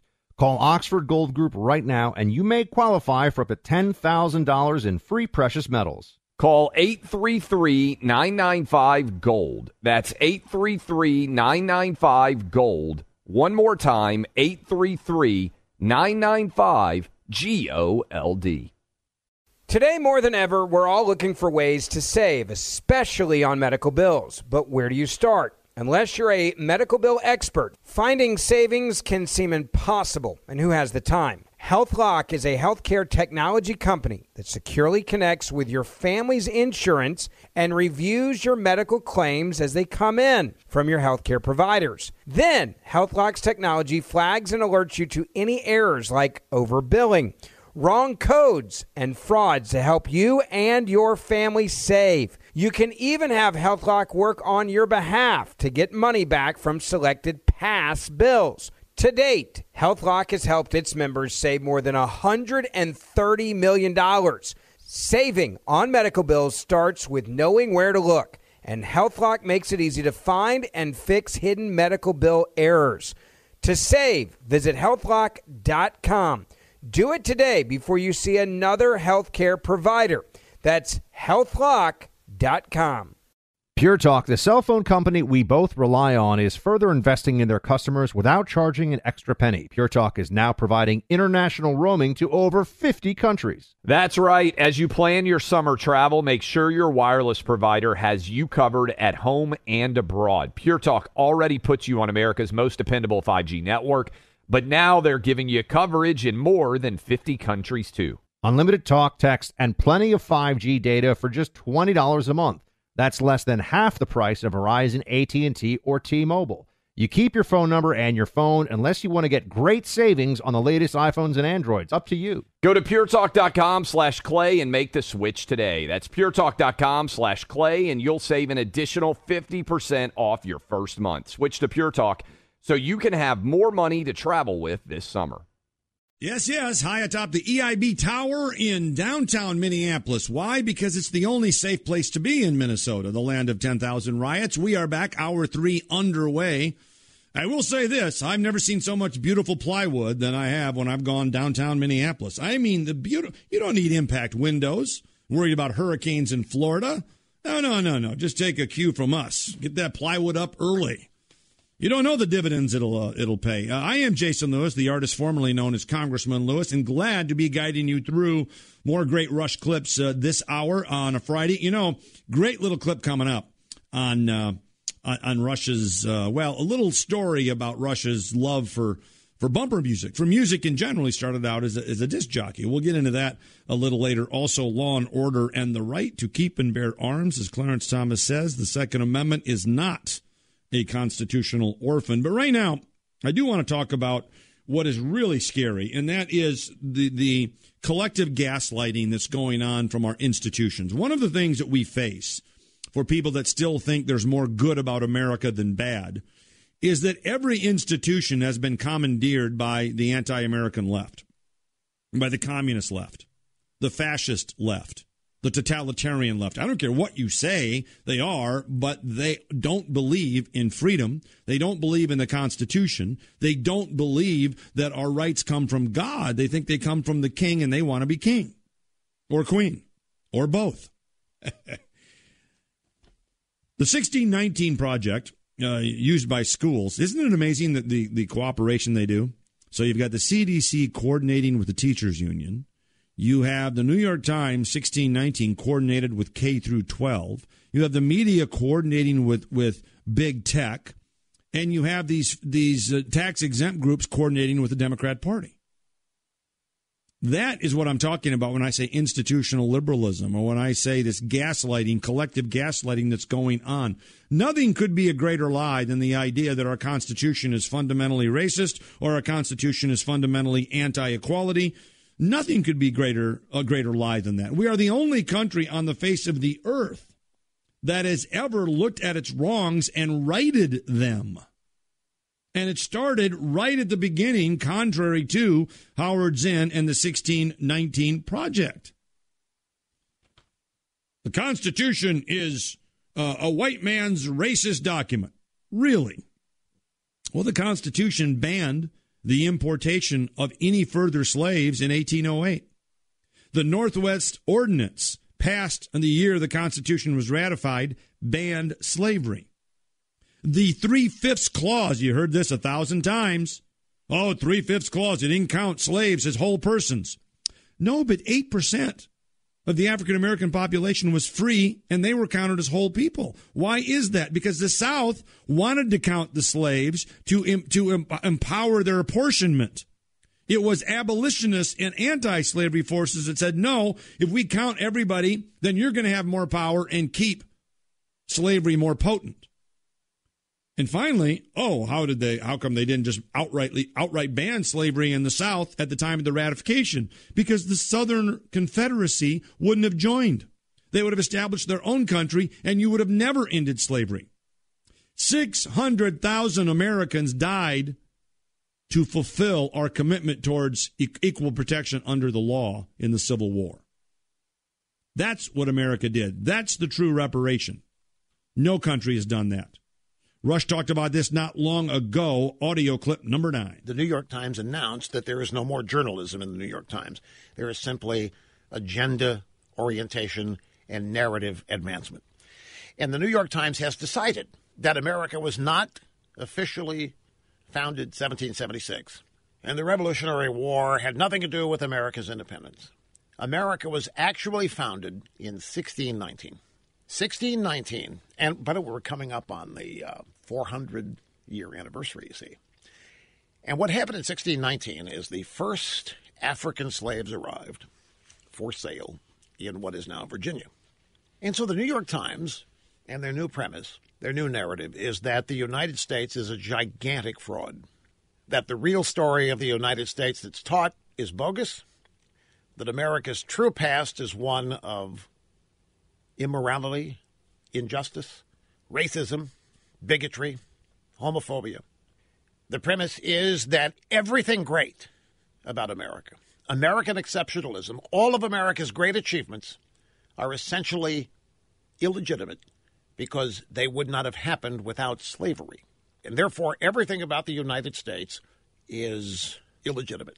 Now, I made a big deal about it because it was a giant "see, I told you so." This has been a message I have been conveying to you in this audience for years about the left's true intent. The transformation of America, as Obama described it, the 8 years of Obama were indeed a plan designed to make Americans believe that the greatness of America was not justified, that it was indefensible, that all the great economic prosperity the American people had enjoyed was not really legitimate, because it was so ill-gotten in so many ways. So the Obama people came up with this new term, the new normal. The new normal is a steady, declining economy that needs to be expertly managed, that America's expectations need to be lowered, that the central ingredient of the American dream, that children will do better than their parents, is over. This is what Obama and his acolytes told the American people. Economic growth in excess of 1.5% should never, ever be expected. Even had a name for this, the new normal. America in decline, a decline that we deserved, by the way, a rollback in prosperity and power that we deserved because it was achieved in inhumane, illegitimate ways. This has been the objective. It was the objective of the Obama administration and of the Democrat Party, and it dovetailed with their decision in November in early 2010 to totally abandon white working-class voters as a primary ingredient of their constituency. The Democrat Party officially cast aside the white working class and instead attempted to build a massive majority built on all of the minorities they could find and combine together. Illegal immigrants, African Americans, Hispanics, women, lesbians, gays, sexual, bisexual, transgender, the confused, whoever. All of these disparate groups, the victims of America. The victims of America's unjust founding would become the constituency of the Democrat Party. That's the decision they made. So, along comes Donald Trump, who doesn't want any part of this, has a slogan, Make America Great Again. This is crazy. What do you mean American decline? What do you mean no normal? There's no need for this. It's totally unnecessary. America is great, justifiably so, and we need to focus on being even greater.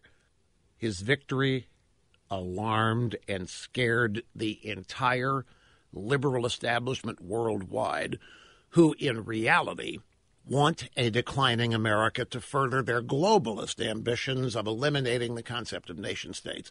You can't succeed at that unless you eliminate the sovereignty of the United States. And you can't do that unless you've got willing American leadership. And they had it with Barack Obama. The reason Donald Trump is hated and despised and feared is not just the Washington establishment. It is the worldwide globalist establishment.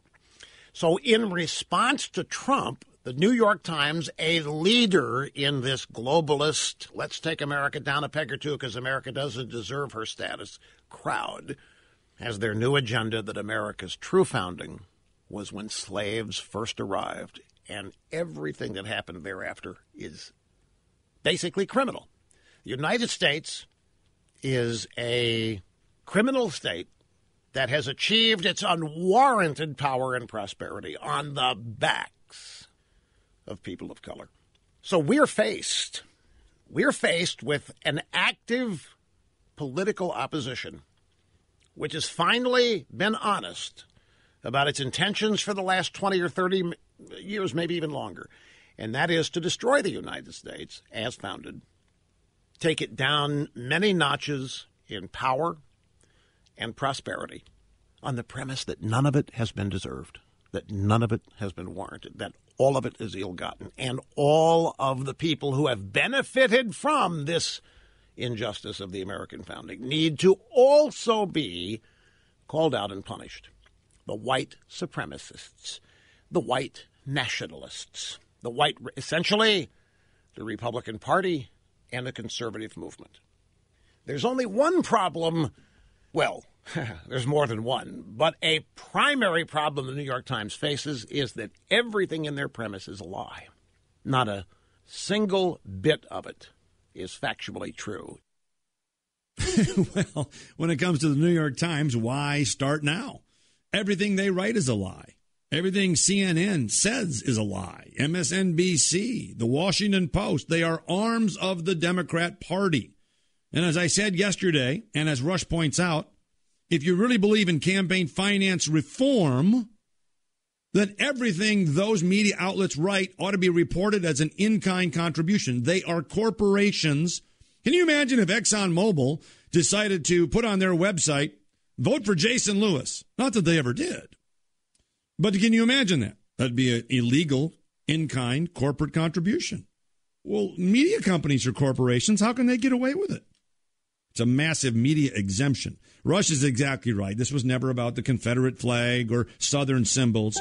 It was about eradicating Mount Rushmore. Back after this.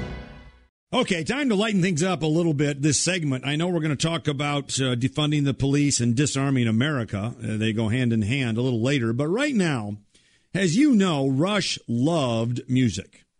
As does your guide today, the former congressman known as Jason Lewis. I'm telling you, music has a way of elevating your mood when you need it. It really does. And it's got to be a tune you can whistle, right? I'm so tired of this stuff. What's the melody? Who needs a melody? Just percussion, that's good enough. No. It's got to be a tune you can whistle or it ain't music. Well, Rush was a DJ before he was a talk show host. And so people used to listen and still listen to the Rush Limbaugh program and marvel at the great selection of bumper music, something I took great pride in when I was doing my own show as well. Now, and you get the story behind the bumper music. So that's why we're going to move into something today called Road Trip with Rush, where every Friday we'll add a new song to a playlist of Rush's favorites.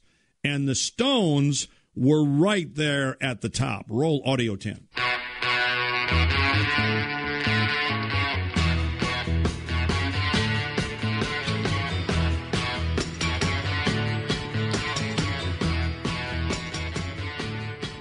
Oh, we got some Stones bumper music going here. Can't get no satisfaction. Can't get no. You know, I got a buddy, a friend of mine, my Los Angeles chauffeur and pizza delivery guy just sent me a message that he had to have heart valve replacement. It reminded me, I knew it. I guess he wanted me to think of him as I was thinking of Jagger, which I don't do much, but everybody is now. My favorite Stones record, Happy, which is not a Mick Jagger lead vocal. In fact, I think it's a Keith Richards lead vocal. Also, Honky Tonk Woman. Well, yeah, Under My Thumb. Under My Thumb's in the top 5 all-time favorite Stones tunes, yeah. I will say it was. You know, Rush almost, I think he did get fired once for playing Under My Thumb too many times when he was a disc jockey. Now that's a Stones fan. All of you out there know that we love Rush, right? And these clips are great to keep Rush alive as long as we can, and he will stay alive that way. But, you know, we all wonder, what could we possibly disagree with Rush about? Well, I got to admit it. I found something, finally. I found something. I'll give you a little hint. Who wrote the first Rolling Stones hit? Well, can you remember the name of the song? I bet nobody back in New York remembers the name of the first Rolling Stones hit. Mike, you know what the name was? Allie, Kevin, Greg, anyone? Bueller, anyone? Bueller? No. I Want to Be Your Man. That was the Stones' first number one hit. Now, or not number one, but their first big hit. Who wrote it? Second question. Anyone? Bueller? Oh, Allie, somebody told you that. Come on. Paul McCartney and John Lennon wrote it. The Beatles wrote it. Now, I love the Stones, and I love Jagger. I've seen them in concert, and I love the way Jagger doesn't take sides on political stuff. I think he went to the London School of Economics, and at one time I thought I saw a quote about him sort of mocking the silliness of Marxism, which sounds like something Jagger might do. And I love Keith Richards as a health model. And when you're looking for longevity, look at Keith. But when it comes to pure music, I grew up in the 60s. I remember this. There wasn't any competition. The Beatles were the group. Everything else was ancillary. The Stones have longevity for sure. But you take a look at the 60s, and man, oh man. I mean, come on. I remember running down to the old Ben Franklin store to buy Sgt. Pepper in the spring of 1967. I thought it was the most, at once, bizarre, cool, different rock album I'd ever heard or seen in my life. And today, I still think so. Just got to say it. Sorry, gang. Just got to say it. But I'll take Jagger any day of the week as well, to be sure. When I was in Congress, there was an actual bill, and I bring this up because next segment I want to talk about what the left is doing to sow the seeds of chaos. You think these lockdowns and telling you what to put on your face and the chaos of the riots and not enforcing law and order, you think that's coincidence? It is not coincidence. It is to sow the seeds of dissension in the system. And once you develop this sort of mistrust and chaos and everything's going to hell in a handbasket, people look for a savior. You take a look at coming out of World War I and the sort of reparations and the restrictions that the Allies put on the vanquished, it almost paved the way for the tyrant Hitler. The German people were ready. Oh, everything's gone to hell in a handbasket. Our economy's bad. We can't fund a defense. We can't do this. We need a savior. Oh, so they picked a despot, a murderer. This is not a lot of this stuff, the Bolshevik Revolution, a lot of this stuff is not by accident. Castro perfected it in Batista's Cuba. So think about this for a second. They are at once encouraging riots, defunding police, and now California is going to release 76,000 inmates, many of them violent offenders. Why would they do this? It makes absolutely no sense. And at the same time, they are trying to disarm Americans with false background checks, false red flag stories, ammunition restrictions, which, by the way, even the Ninth Circuit said run up against the Second Amendment. So we're going to get into this next segment a little bit, but I wanted to bring it up because when I was in Congress, there was a bill called Constitutional Carry Reciprocity, or that was part of the Fix Nix bill and a few others that were addressing the school shootings. And part of that is you better allow people to defend themselves in this sort of chaos. And just as the full faith and credit clause allows states to recognize other states' driver's license. How would you like to have a driver's license in Virginia? You're driving through Maryland, and they say, oh, that's not a Maryland driver's license. You're going to get busted. No, they recognize those things. So we had a constitutional carry bill with reciprocity in it that allowed states to basically, or allowed concealed carry permits to be reciprocity so that you could travel. And, of course, I don't know that it ever made it to the finish line, as I recall, but the bottom line is that this is just nuts, what these guys on the left are doing when it comes to law and order. More. Back in the fastest 3 hours in radio on the Rush Limbaugh program. It is wonderful to be here. Enjoyed the last couple of days. More to come, though, so stick around, gang. Now, look, what's going on throughout the country and this chaos that's being sowed with defunding the police, the rioting that goes unchecked, the refusal to prosecute, the district attorneys in San Francisco and Los Angeles and Philadelphia and Chicago that refuse to prosecute violent criminals and want them released. In California now, 76,000 inmates eligible for early release. When you talk about criminal justice reform, whether it was the First Step Act or whether it was my bill that passed, the Juvenile Justice Act, you want to talk about rehabilitating nonviolent offenders. You don't release violent offenders ever. That's the difference between what Trump did and what Biden and Newsom and everybody else is doing. These George Soros-funded prosecutors. Did I mention the abuse of these tax-exempt organizations electing people? These George Soros-funded prosecutors in Los Angeles is the real lunatic, are making your communities less safe while they are defunding the police and taking away your right to keep and bear arms. That makes sense to me. There is a motive here, and it is total chaos, and people will die. You know, when I was running against Senator Tina Smith here in Minnesota last year, I ran on the Second Amendment. It's not a constitutional orphan.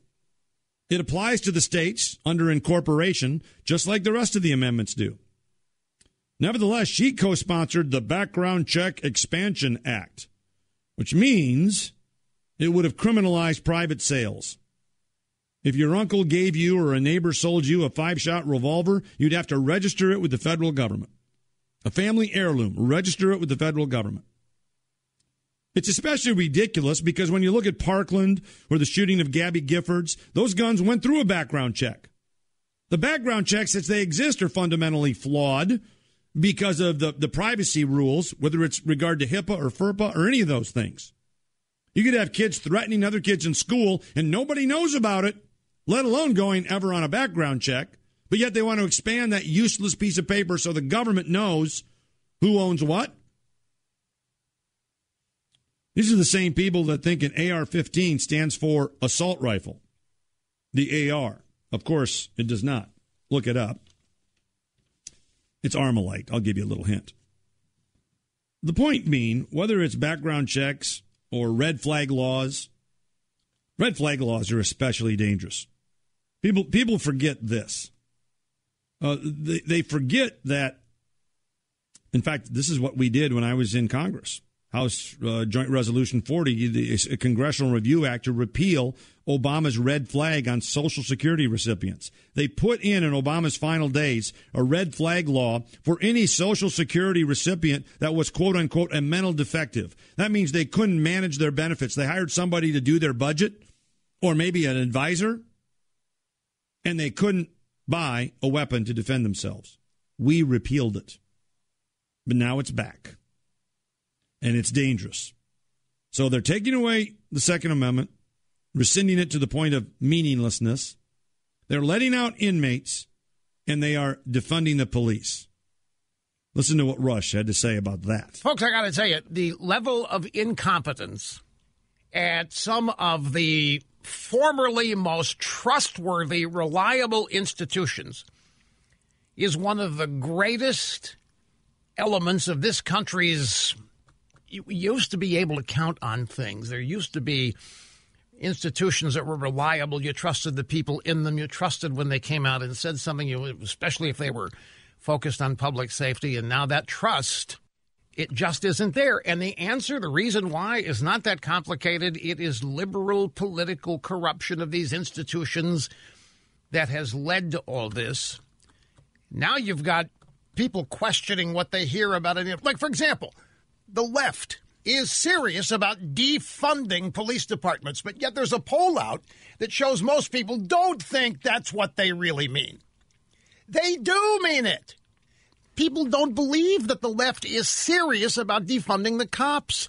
This is a Monmouth University poll found only 18% of Americans believe the left in these Democrat cities and states who say defund the police actually means defund the police.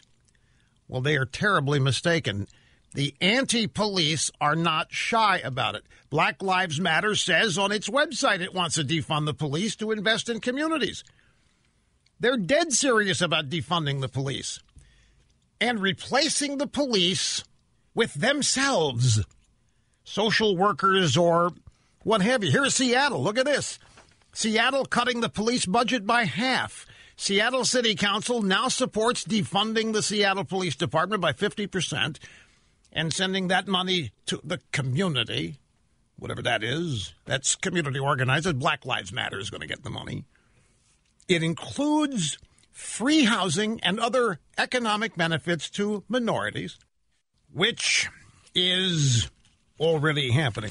St. Petersburg is now going to defund or close the cops and replace them with social workers.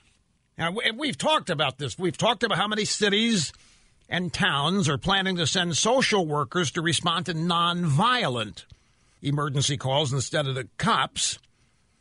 And I have told you, I have warned everybody that this is a way for the left to infiltrate normally conservative police departments with progressives, social workers, left-wing, sandal-wearing, Birkenstock-clad, long-haired, maggot-infested, no underarm deodorant, little socialist daycare workers running into your house pretending to be cops. I mean, who's more progressive than social workers? Anyway, now, even St. Petersburg, Florida is going to do it. And never mind that it means social workers going to have to deal with drug addicts and the mentally ill. And believe me, those kinds of people can become violent without warning at any time. This is going to lead to the death of social workers. It's going to lead to massive lawsuits against cities and towns. That's exactly right. And guess where it started? Right here in good old Minnesota. We're no longer the land of Paul Bunyan.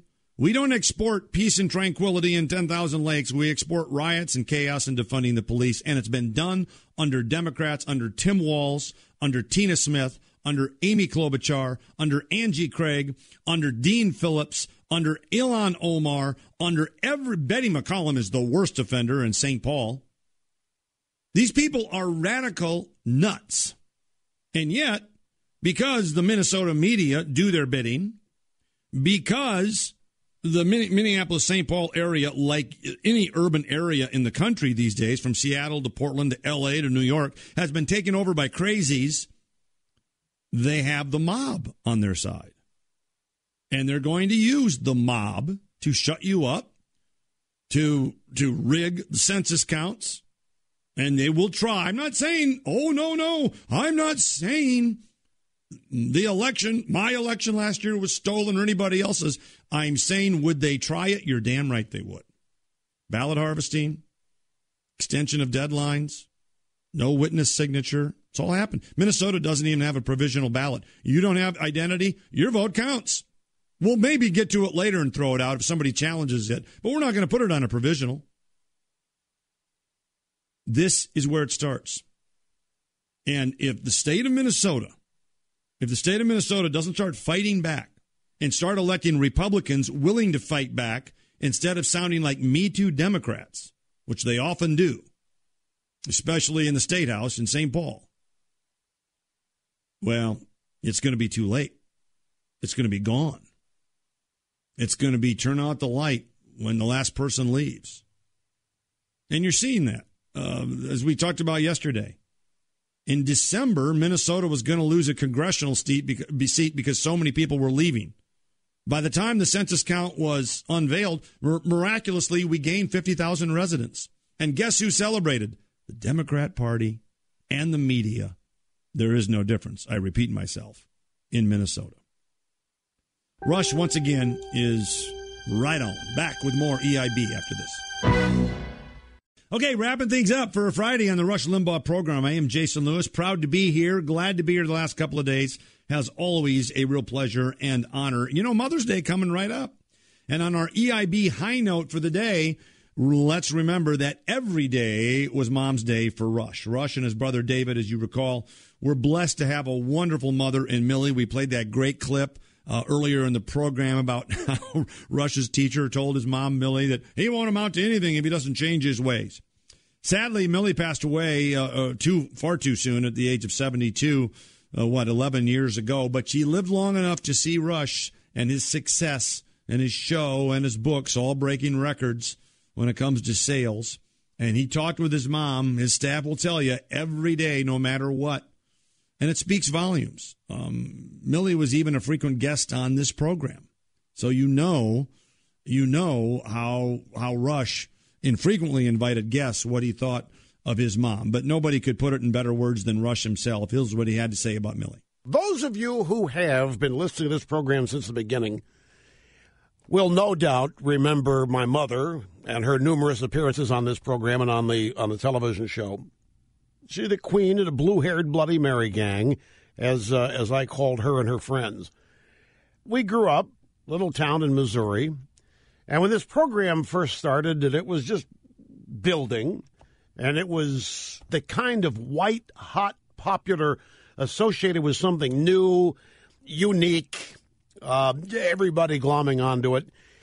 And people driving through southeast Missouri would pull off I-55, drive into Cape Girardeau, and look up my mother.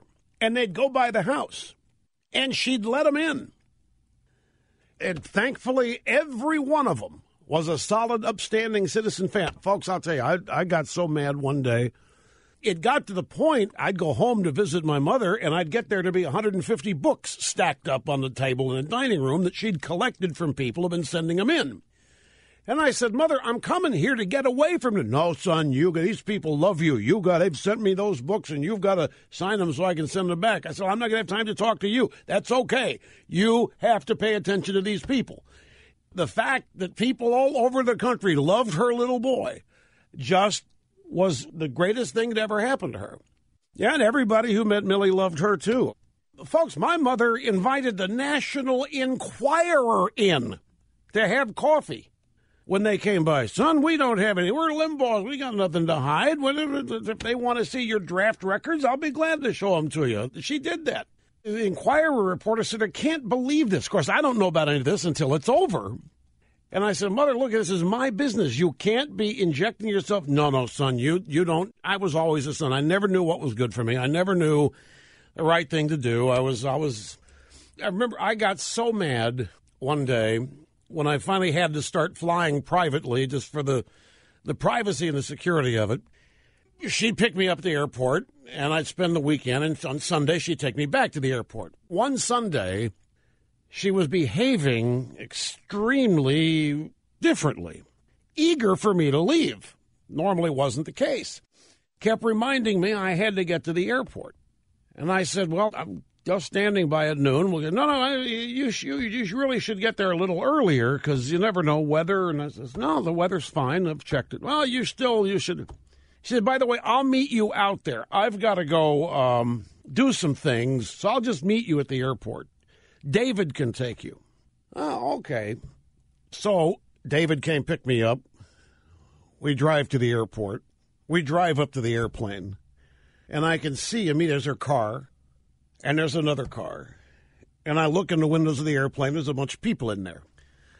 I got on the airplane, and she had 4 people she didn't know who had stopped in the week prior to say hello, and she'd invited them back to meet me and hadn't told. They're big fans, and she hadn't told me any of this, and they're on the airplane. But no, she was just so proud that the people of this country loved her little boy.